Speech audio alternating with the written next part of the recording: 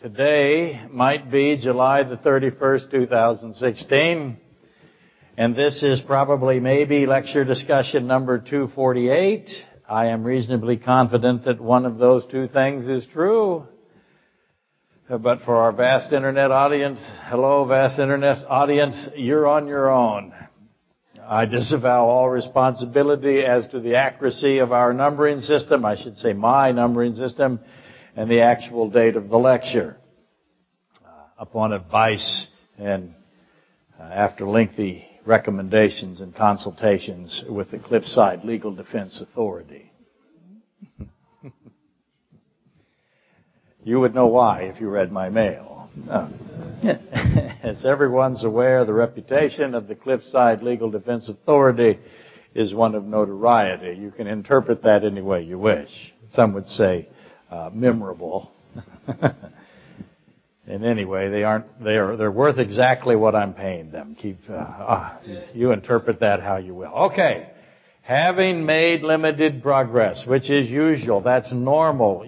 Listen, we're always going to only make limited measured progress. It's the nature of the infinite word that we are attempting to grasp. Abios. Hi, welcome. Grandma's downstairs.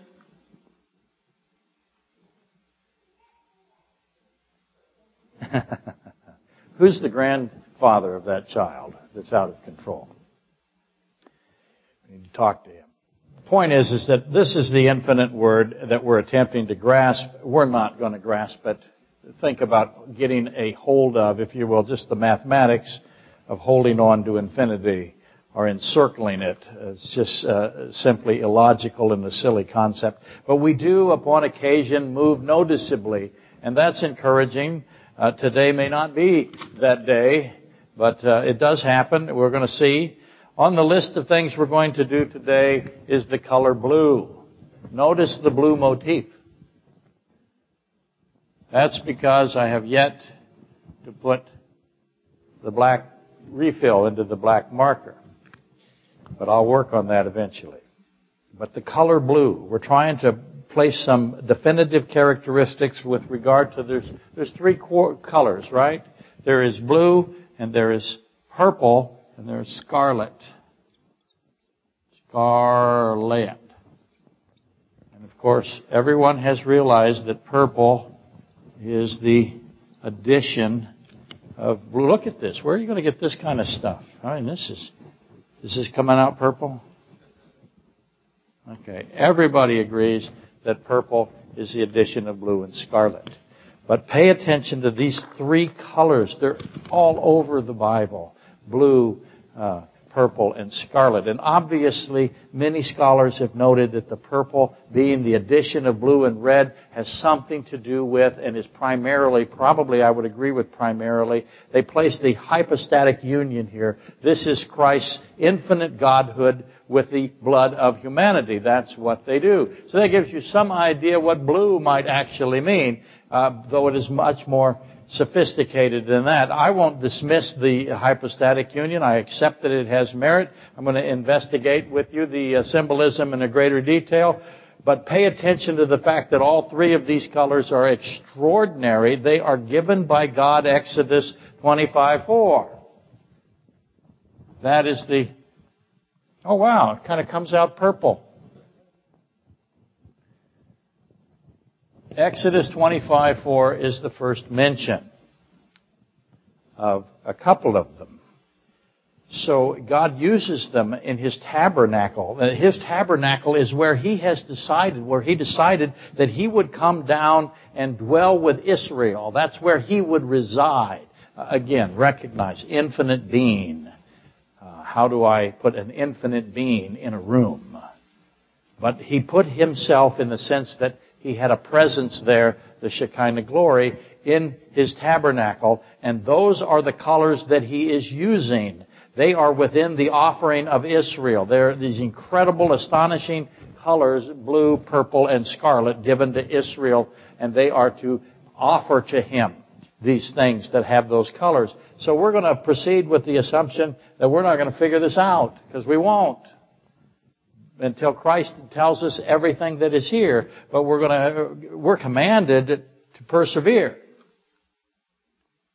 We're to work this.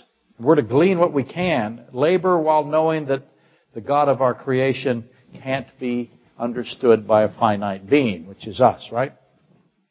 And at the top of the list is the life is in the blood. That's Leviticus 17. Do I have it on the... Yes, I do. As we go through blue, we're going to have to understand Leviticus 17. The meanings of Leviticus 17. Last week we made, and only managed, but we made a smallish dent. The reconciliation between the prohibition of eating blood. We've got to go back over these three people. I'll do that in just a second. For those of you who might have missed it, there's a relationship to those three. When you understand that and understand what they're doing together and independently, it becomes very, very valuable to you. But there's this reconciliation between the prohibition of eating blood in Leviticus 17 and then Christ's instructions with the Passover communion. In the Passover communion, he says, drink this is my blood. That's the wine, as you know. And in Leviticus 17, the man who is eating blood is executed. So we have to reconcile, put those together, understand how they fit. At least we've determined that Leviticus 17 rests in his foundation of Leviticus 17 is Yom Kippur. Oops, forgot a P. Or the Day of Atonement. Whenever you read Leviticus 17, understand that the Day of Atonement is the foundation for Leviticus 17. That will help you. That's the feast day of atonement, the atonement ceremony, the sprinkling of the blood in the tabernacle, and the tabernacle is filled with blue, purple, and scarlet. And therefore, if you were here last week, the eating of blood is done in direct opposition. So I essentially have two priests. I have the blood-eating priest, and I have Aaron side by side, if you want to think of them that way. One in the tabernacle, one of them just outside the city. Both of them are dealing with blood. One is eating blood, the blood eater. The other is Aaron, who is sprinkling the blood in the tabernacle. So see the juxtaposition of those two men side by side, if you will. That's the best way to think of it. At the same time, on the same day, doing specifically opposite things. Understanding that atonement context, very important. I have the eating of blood being done by a counterfeit priest for the opposite purpose of what Aaron is doing with the atonement blood. And we made some headway last week defining in the definition of eating blood, what eating blood means. Hope you remember. Much more distance to travel, always, right? Okay. That gets us to where we are. We're going to go back to blue here. I've been doing blue a long time, haven't I? That's the tassels. The numbers 15 and tassels. Remember, I have a man gathering wood, the wood gatherer. He's executed because he's gathering wood. I have the rebellious son, the rebel, Deuteronomy 21:18. He's executed for being a rebel. I have the blood eater. He's executed for being a blood eater. So I have those three guys doing essentially similar things. I'm sorry, that's not right. Doing individual things that have a connection to a whole.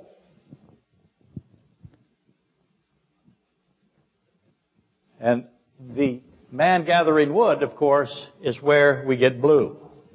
So when I start dealing with blue, it's the wood gatherer that causes me to deal with blue. Because of the man gathering wood, the tassels are put or the fringes are put with a blue thread on the corners of the talents of every Jew. And they are to hold those and remember them, what they're for. And the woman who was bleeding for 12 years, she figured this out. She understood the prophecy in Micah. She understood the prophecy in Numbers 15. She runs through the crowd because she's been bleeding for 12 years and she grabs a hold of the blue. That's why she did it. And that's where we have been, right? So we're going to go back to blue now after we've left the blood eater. We're going to spin the plate. I've got all these plates on sticks. How many plates do I have? And I'm spinning plates all the time, keeping them on my sticks. Have you ever seen the stick guy with the plates? How many plates have I got? Come on. Yeah, 500-600 of them, right? Yeah, that's what I got. In this case, I'm going to go back and spin the blue one. What's going to happen to the blood eater one? It's probably going to crash along with the rest of them. A big pile of plates at my feet. Goes that way every Sunday. So we're going to go spin the blue one while Leviticus 17 just goes up there and wobbles for a while. Now, I should insert here, this is going to drive you crazy. Excuse me. Whenever I talk about blue, I have to talk about sapphires. Whenever I talk about sapphires, I have to talk about Sapphira. So back we go to Ananias and Sapphira. Going to do that today? No. Just know that Ananias and Sapphira have a blue issue here that we have to resolve. I'll do that in the weeks to come. I mentioned Ananias and Sapphira with some concern because it's easy when talking about blue to come off the rails here. The color blue causes all kinds of wading in the mud in the tall grass and getting lost in the darkness. And that's mostly because of the Jewish commentaries. People are not going to like this. The Jewish commentaries that have been written by the rabbis over the centuries cannot be trusted. Oh, wait for my mail. God did not breathe the Jewish commentaries. He did not inspire them. They are not God-breathed. They have great value. Don't misunderstand me, but you cannot assume that they are definitively correct. It should be repeated. Amos 5:21. Amos 5:21, God says this to Israel, I hate, I despise your feast days. That's what he says. And I do not savor your sacred assemblies. God at Amos 5:21, 5:22 said, I hate and despise what you have done to the feast days and what you have done to the sacred assemblies, the ceremonies. I hate it. That's pretty strong, wouldn't you say? Not a statement anyone should ignore. God continues in Amos 5:22, says to Israel, though you offer me burnt offerings and your grain offerings, I will not accept them. I would suggest to you that's lots of trouble. Now, why do you suppose that God hates and despises the feast days of Israel? Or, if you wish, the traditions of Israel? Why does he hate and despise them? Obviously, Israel has corrupted his feast days and turned them into their feast days. He doesn't say, I hate my feast days. He says, I hate your feast days. Your feast days, he says to Israel, have very little relationship to my feast days. So what did they do? Obviously, Israel has corrupted his feast days. He sees them as something to be despised. If God despises something, big problems. By the way, I cannot break the by the way habit by the way.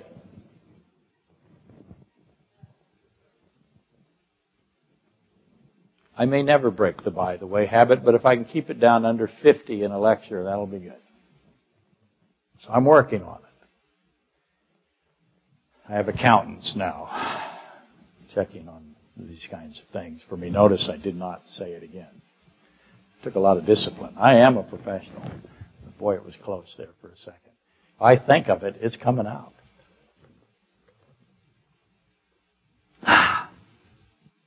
Did you know that you can get a better trumpet tone if you will wiggle your toes? That's true. Because it distracts you from being... When you play the trumpet, and I attempt to play it, what happens is the tension overwhelms you. And the best way to release that tension is to force it down below the belt line. And one of the ways you can do that is wiggle your toes. Then you lose your tension and you just do what the machine, the body, is capable of doing. It's an old trick Lots of people use it. And it works. It's amazing. Why did I say that? In order to stop from saying what goes into this box, because it's there. So I'm now wiggling my toes, and that's working. By the way, that was a trick. Israel has corrupted the feast days of God, perverted them, polluted them. And how have they done this? Specifically, what did they do? What did they add? What did they remove?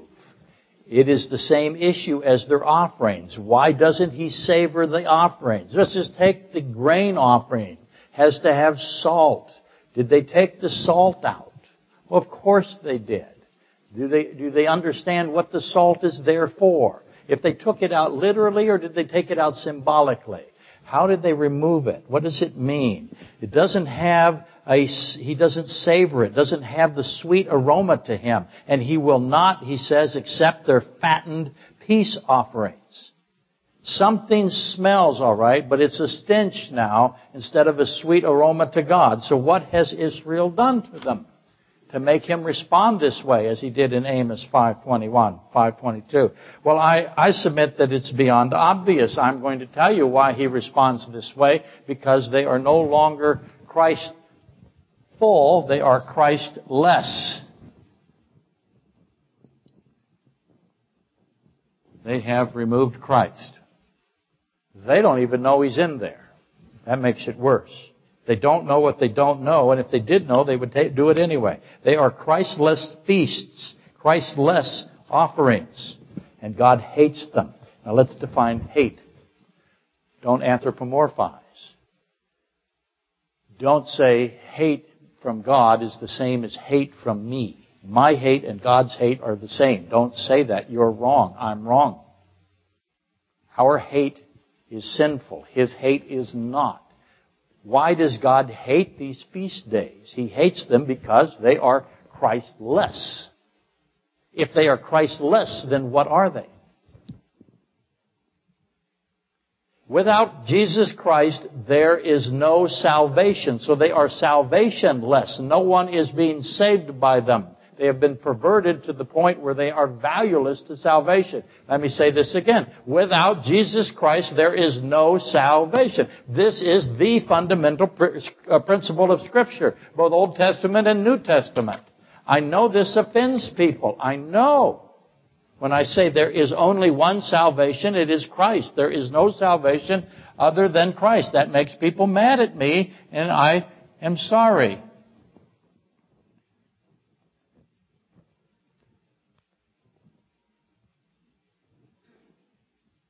I know the overwhelming response from the world when I make those statements is that God is evil. It is evil, they say, if the only means of salvation is through Jesus Christ. They say God must be evil if that's true. Let me say it this way. The world says God is evil if only through Christ salvation is given. Say it all the time, every day. They don't miss a day. I know you've heard it. Let me explain the steps or the anatomy of that. And as an aside, this is about the color blue. I am defining to you, or trying to, the color blue. The color blue, Amos 5:21 through 5:22, is in the midst of God saying, I hate these Christless feast days that you have now.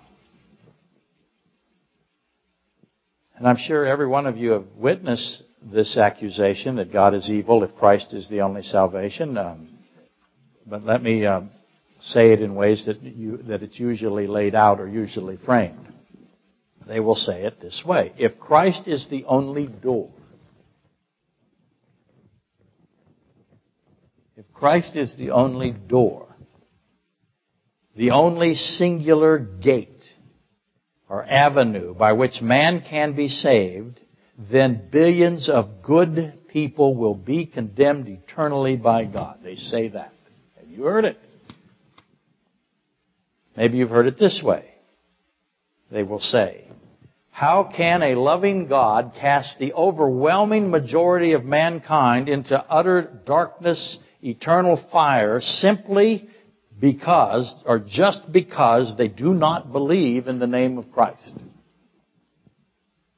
Usually, the charge is in one of those two forms, and it's a very common atheistic refrain. And what they will say immediately afterwards is that since God is evil, since I've determined that it's evil to do this, and God is doing it according to Christianity, then we're not going to bow to an evil God. So that's the justification of being an atheist. And that's the forms that you usually hear. Which again, to repeat, that's the color blue. We're talking about the color blue. Am I hearing children through those windows?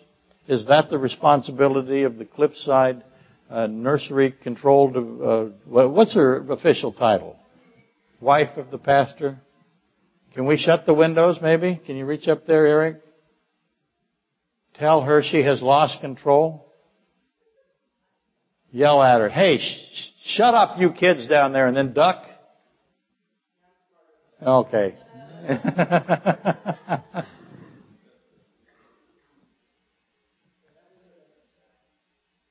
Well, that seems to be a little better. What's she doing down there? Is it an egg fight this week? Or water balloon? Swinging. Okay. Yeah, it's a war. I'll make sure that she's corrected later. Usually. How come the whole place bursts out into laughter whenever yes, I'll set her down and straighten this out. You can see. Okay. Nothing will be done. Not a thing. I am not an idiot. Don't argue with me on that.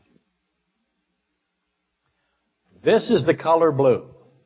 By that I mean understanding why the tassels are blue explains those kinds of questions that you get. And some of you have gotten ahead of the pack a bit and have figured this all out, and yay for you, that's fantastic. Huzzah, huzzah. You still have to wait to go through the buffet line, but congratulations. I'm really thrilled you have started to put all these pieces together, but now you have to wait for the rest. And I'll throw this out a little bit for the rest of us. Israel, Numbers 15, which is the man gathering wood. Deuteronomy 21:18-22, which is the rebellious son. And Leviticus 17:1-16, which is the blood eater. That's Israel demonstrating their inclination to pursue pagan concepts. Vile, murderous, Moloch child sacrifice, child killing, blood eating, horrifying acts. God says, you, Israel, will do this. As soon as you see it, you rush to it. I can't stop you. He can. He does. But they are inclined to it. And Israel is given blue tassels, is given the color blue to stop them. Think of it that way. It's humanistic to think of it that way, or human perspective. But that's the reason for the blue tassels, is because they can't stop going after the man gathering wood, the rebellious son, and the blood eating. The blood eater has a huge crowd. Aaron's got a small crowd, if you wish to think of it that way. And Israel is given blue tassels, the color blue, to help them resist, to keep them from becoming Amos 5:21-22, to resist Moloch. But as we know, Israel no longer has the color blue. They don't have the blue dye. They've lost it. It is lost. Now the tassels on the end of the talit, the tzitzits, are white. There is no blue. Israel is blueless. Blue is gone from Israel, and God hates their feast days. Now let's ask a couple questions concerning these complaints against God. They say all the time that God is going to condemn who? Who is He going to condemn? Billions and billions of who? Good people. That's what they say. God is going to kill all of these good people just because they will not believe in the name of Christ. So has God ever condemned a good person? Yes or no? Don't raise your hand here. Let me extrapolate it, extend it out. Has God, will God ever condemn billions of good people? Obviously, we need to have God's definition of good. And that is not as obvious as easy peasy as I have inferred. Whenever I enter this particular debate arena, I end up confronting whether God's definitions should be allowed. When I give somebody God's definitions, they say, no, we're not accepting God's definition. First thing they tell me. So let me reword that away. Let me just notice how I phrased it. It is phrased consistent with the opinion or the perspective of the complainants with regard to their conclusion on God's character. Let me reword that. The accusers of God have some fundamental elements to their position. Number one is that God is they see evil in the world and they ascribe it to God. They will tell you that God is the origin of all evil and is therefore evil himself. You've heard that discussion hundreds of times here. We have it all the time. Therefore, they will conclude that mankind is now legitimately able to accuse and judge God as evil, since mankind has goodness in him as opposed to God. They will concede that God may have some goodness, but He's the author of all this evil, so He bears the responsibility for it. We have goodness in us, they will say, and therefore we can judge God as evil. And His being evil disallows or disqualifies His definition of goodness. So I can't give them God's definition of goodness. That's the first thing they will tell me. So keep that in mind as we continue this discussion. The Bible, of course, is in absolute opposition, isn't it? It says that there is none who is good. None who does good, no, not one. God will not send good people to condemnation. There is none who does good, no, not one. All have sinned and fall short of the glory of God. Romans 3. All means all. None means none. No, not one means no, not one. Seems simple, right? So God defines how many are good? None. None are good. Only one who himself is pure good could ever define as everyone. Boy, I need some medicine to do this. God says none is good. What's required to say that? Think that through a second. God defines none as good, and only one who is himself pure good could do that, or would even do it. The very fact that God says none are good means that He has to be absolute pure good. I know that's pretty bold talk for a heavy-boned fellow with a cataract. Thank you for laughing, Dave.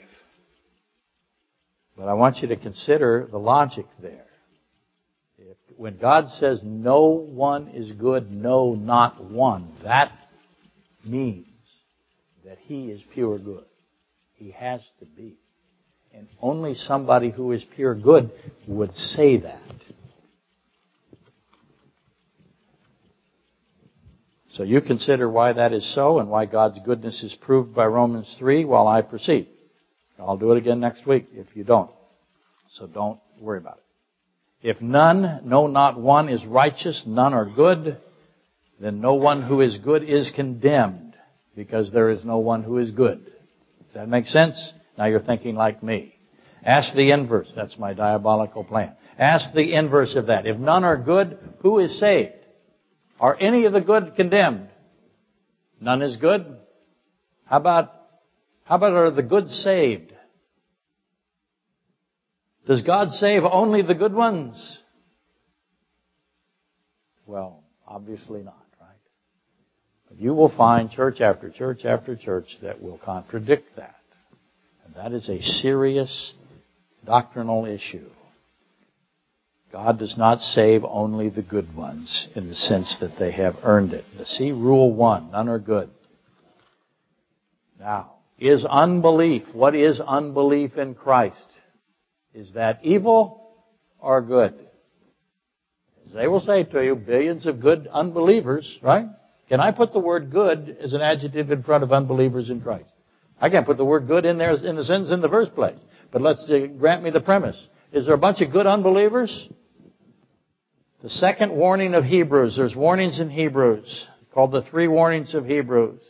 Second warnings of Hebrews, Hebrews 3:12. Beware lest there be in any of you an evil heart of unbelief. God calls unbelief evil. Hebrews 4:1 through 6. God's rest is not entered because of unbelief. Unbelief is evil. You will not be saved if you have unbelief. Unbelief is disobedience. God commands us, commands all of His creation to believe in Jesus Christ as ultimately God Himself, right? Why does He say belief in me, belief in Christ is obedience? Belief in Christ is good. Unbelief is evil. Mankind willfully chooses unbelief. Why? Why is unbelief in Christ's name evil? For the same reason God hates those feast days.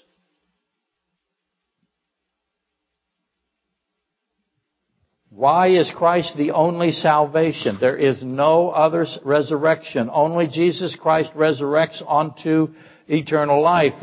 He is the only source of life as God defines life.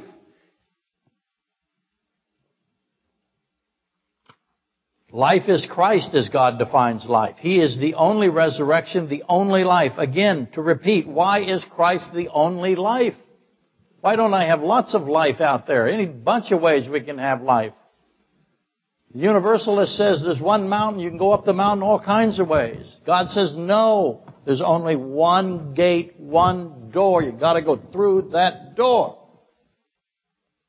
Or you're evil. Why does He say that? Can you defend it? I hope you can. Why is this true? It is true. Why is Jesus Christ the singular only means of salvation, the singular only means of life, the single only means of resurrection to life? He says it all the time. I'm the door. I'm the gate.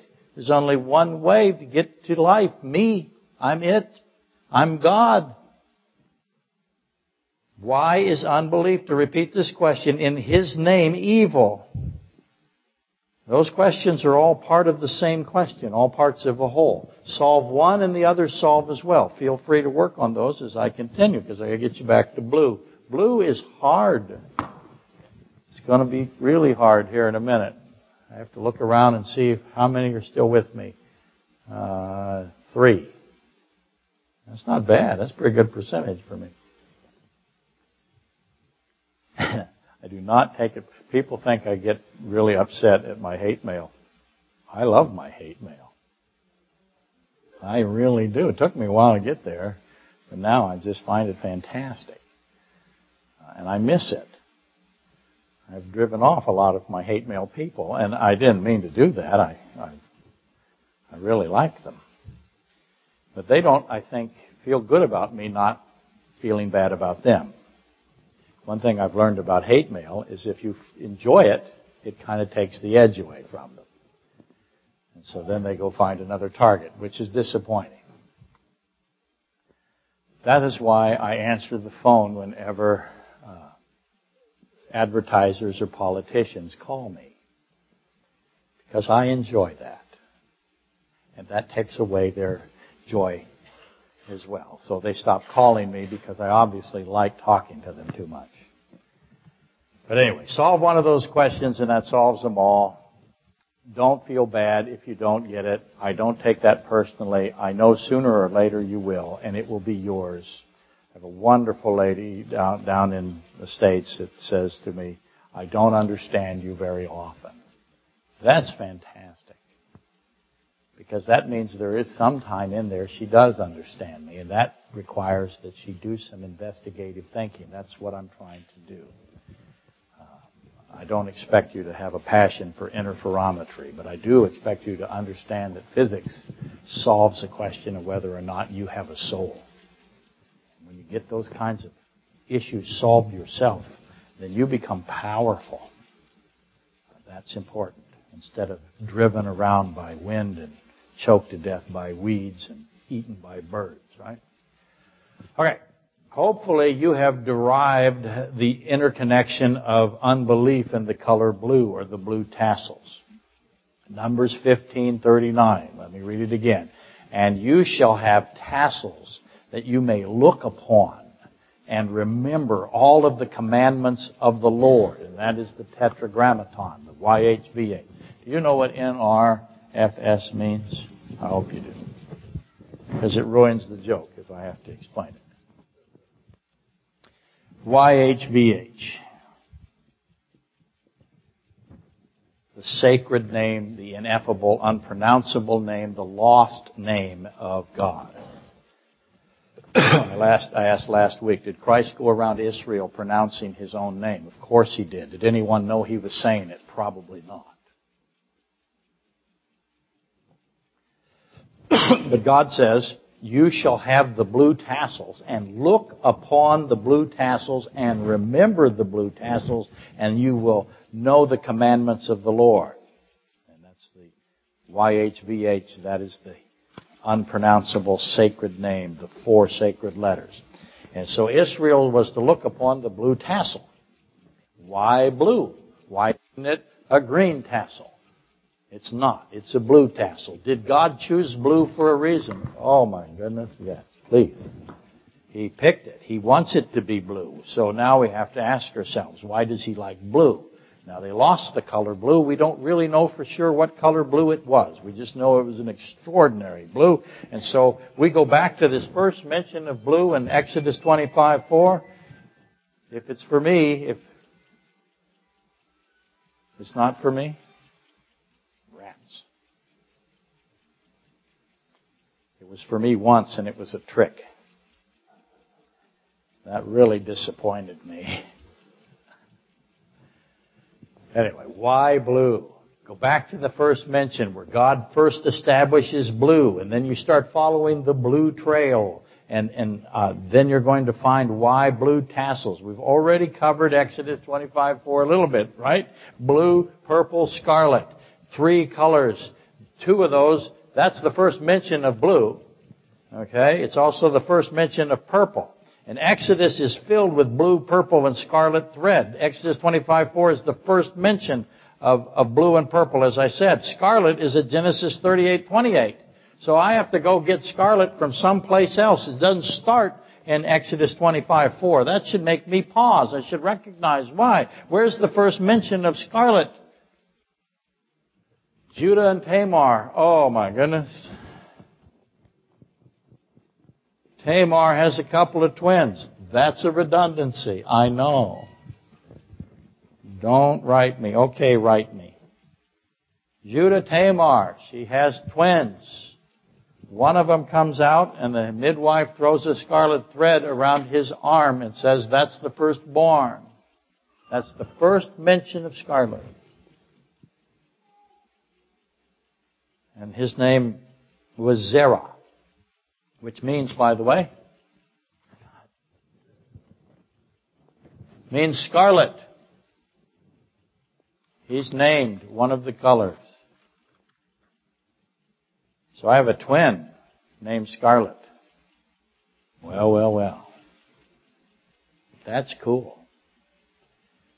But he was supplanted by another, Perez. And after this mystery of Perez and Zerah, we then have blue, purple, and scarlet put together. So this is not going to be easy. We have to solve Tamar and Judah. Everybody hates Tamar. They call her a whore, a prostitute. They say these babies are born as the offspring of prostitution.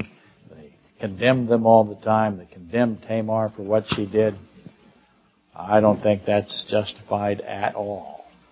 I think if you're doing that, you have missed that story completely, and you probably have missed it because you didn't notice the scarlet. So, anyway, we are given blue, purple, and scarlet threads at 25:4 of Exodus, and they go all throughout the tabernacle. The gate of the court, or if you will, the door has, of the entrance to the tabernacle. Again, the tabernacle is a flat-top tent that God designed Himself, that God was inside of Himself, and He has marinated, if you want to think of it that way. Everywhere in it is blue, purple, and scarlet. the gate of the entrance, the door to the tabernacle, the veil that tore at the crucifixion of Christ, blue, purple, scarlet. The veil to the Holy of Holies is woven in with blue, purple, and scarlet. The 10 curtains of the tabernacle, blue, purple, scarlet. The screens, the blue, purple, scarlet. The garments of the high priest, blue, purple, scarlet, everywhere in them. The ephod, the sleeveless vest, blue, purple, scarlet. The breastplate of judgment, blue, purple, scarlet. The one that has the 12 stones. Hopefully you see the obvious. God said to you, I'm going to give you this blue and this purple and scarlet. It has extraordinary meaning. I'm going to put it on your tassels. I'm going to put it everywhere in my tabernacle. I'm going to put it all over the place. You figure out why. Be like that woman bleeding to death. She knew that what it meant. Just got to grab it. All I got to do is grab it. And I'm going to stop bleeding. And she's amazing. And he really singles her out as somebody that we should understand. So I have all of this. God has a house, and He put blue, purple, and scarlet threads throughout it. And He intends to make His truth evident in His place of dwelling or in His meeting place. And so all we really have to do is get on this, and we're going to solve it. Now here's where I have to erase stuff. Okay. It's going to get, I'm going to leave the NRFS there, because it is the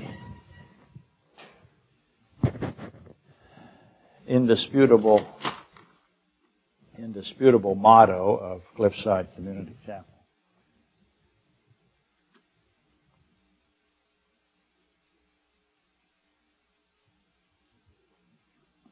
So here we have Exodus 28:35. This is curious, interesting, I believe, revelatory. You will understand, I think, once you start to see how these fit together. And it starts here. And it shall be upon Aaron when he ministers, and its sound will be heard when he goes into the holy place before the Lord, when he comes out, that he may not die.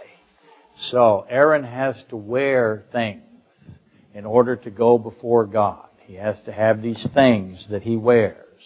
And if he doesn't have them, he will not come out of the Holy of Holies alive.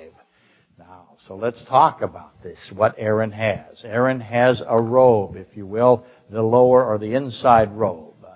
And he has to wear something over that robe. He has to wear what's called the ephod. And what is an ephod? Well, an ephod is a vest, a sleeveless vest. Think of it that way, or an armless garment. And it has these rings on the back. If you wish to think of it like a corset, you can. It goes over the top of his robe. And it's all blue. All of it. The ephod is blue. Well, there we go. Now we're on to figuring out blue. To make sure the L's there.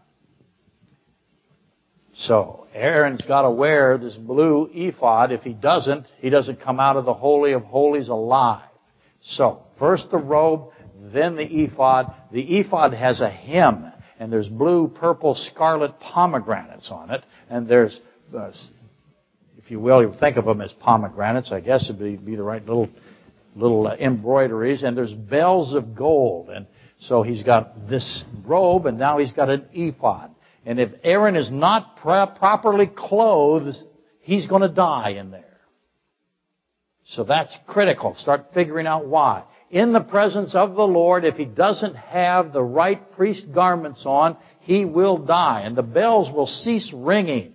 Repeat again for you. Not perfectly clothed, death. No ringing of the bells. Because as soon as you're dead, you're not moving, bells don't ring, right? And they're listening.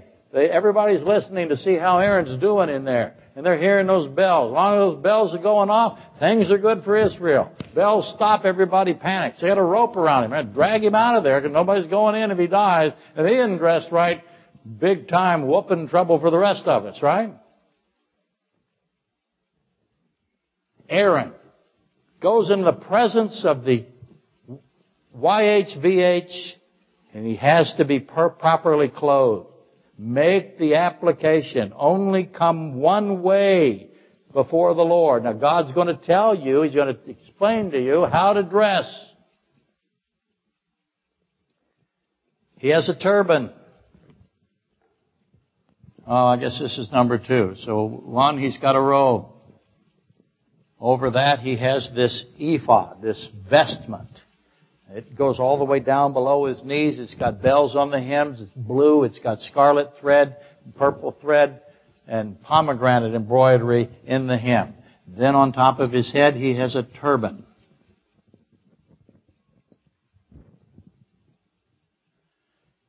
And attached to the turban with a blue cord. So the turban has a blue cord. The ephod is blue, and this one's got a blue cord. Oh, and there's blue cords everywhere, by the way. And there's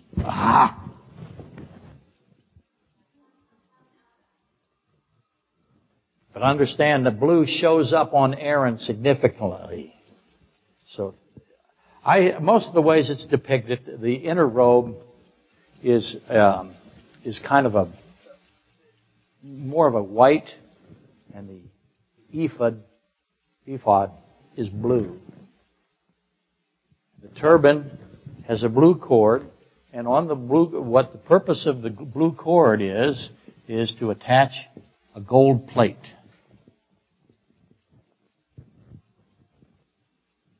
It's a plate of pure gold. It's attached to Aaron's forehead.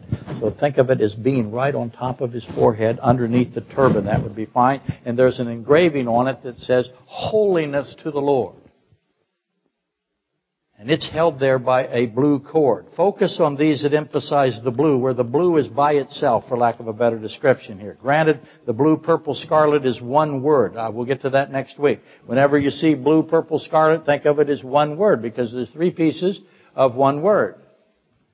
What does that one word mean? But for now, just note the turban and the ephod have this extraordinary blue element to them. The ephod is blue. The turban has a gold plate attached to it with a blue cord. The plate is engraved, Holiness to the Lord. Probably ought to run through this again. Aaron, the high priest, will come before God, the YHVH, the Shekinah glory, the light of all life, which is in the Holy of Holies. So he's walking into the Holy of Holies. He's got a robe. He's got a blue vestment. It's got bells on it. It's got pomegranates on it. It's got scarlet and purple as well as blue in the hem for sure.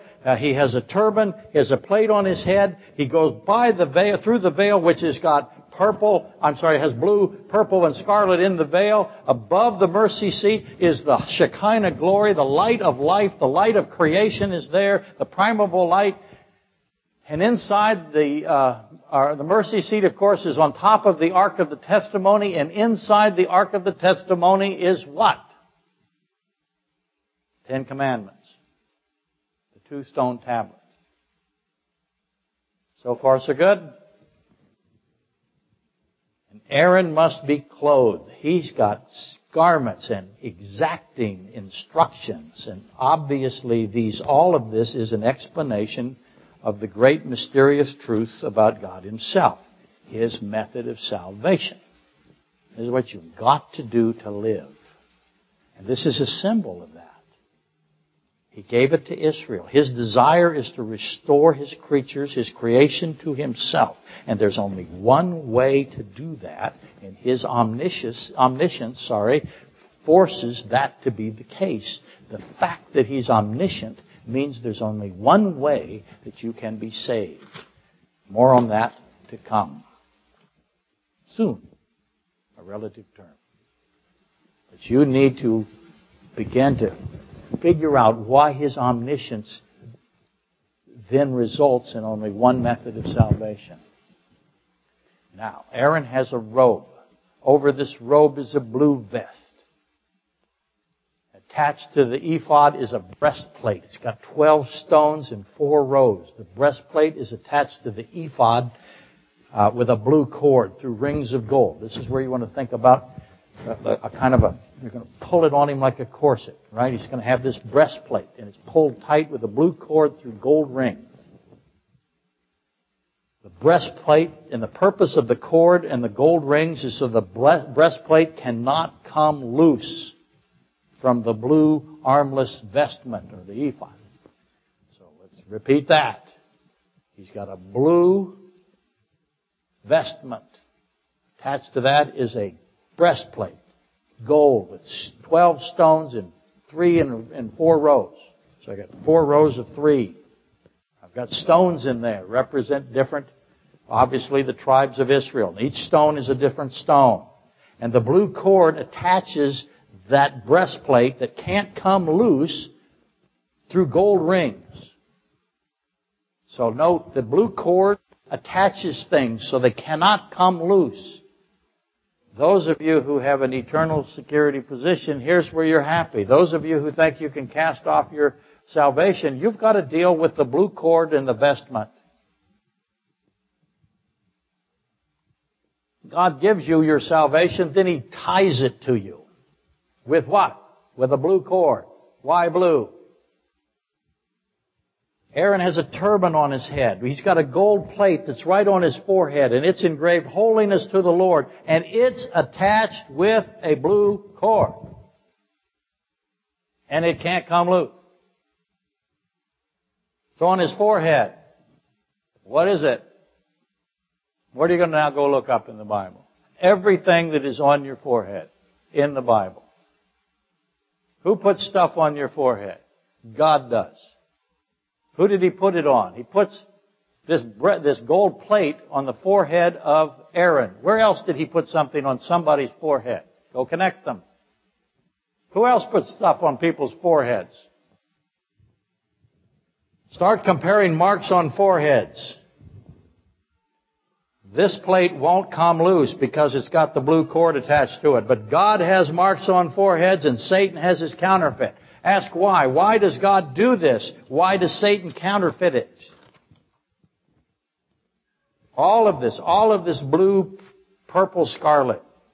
Eventually we'll get into the Urim and the Thummim, right? Because that's in here. All of the gold, the blue cords, the bells, everything, the curtains, the veil, the ark, the mercy seat, every single detail, component, element has a protective construct.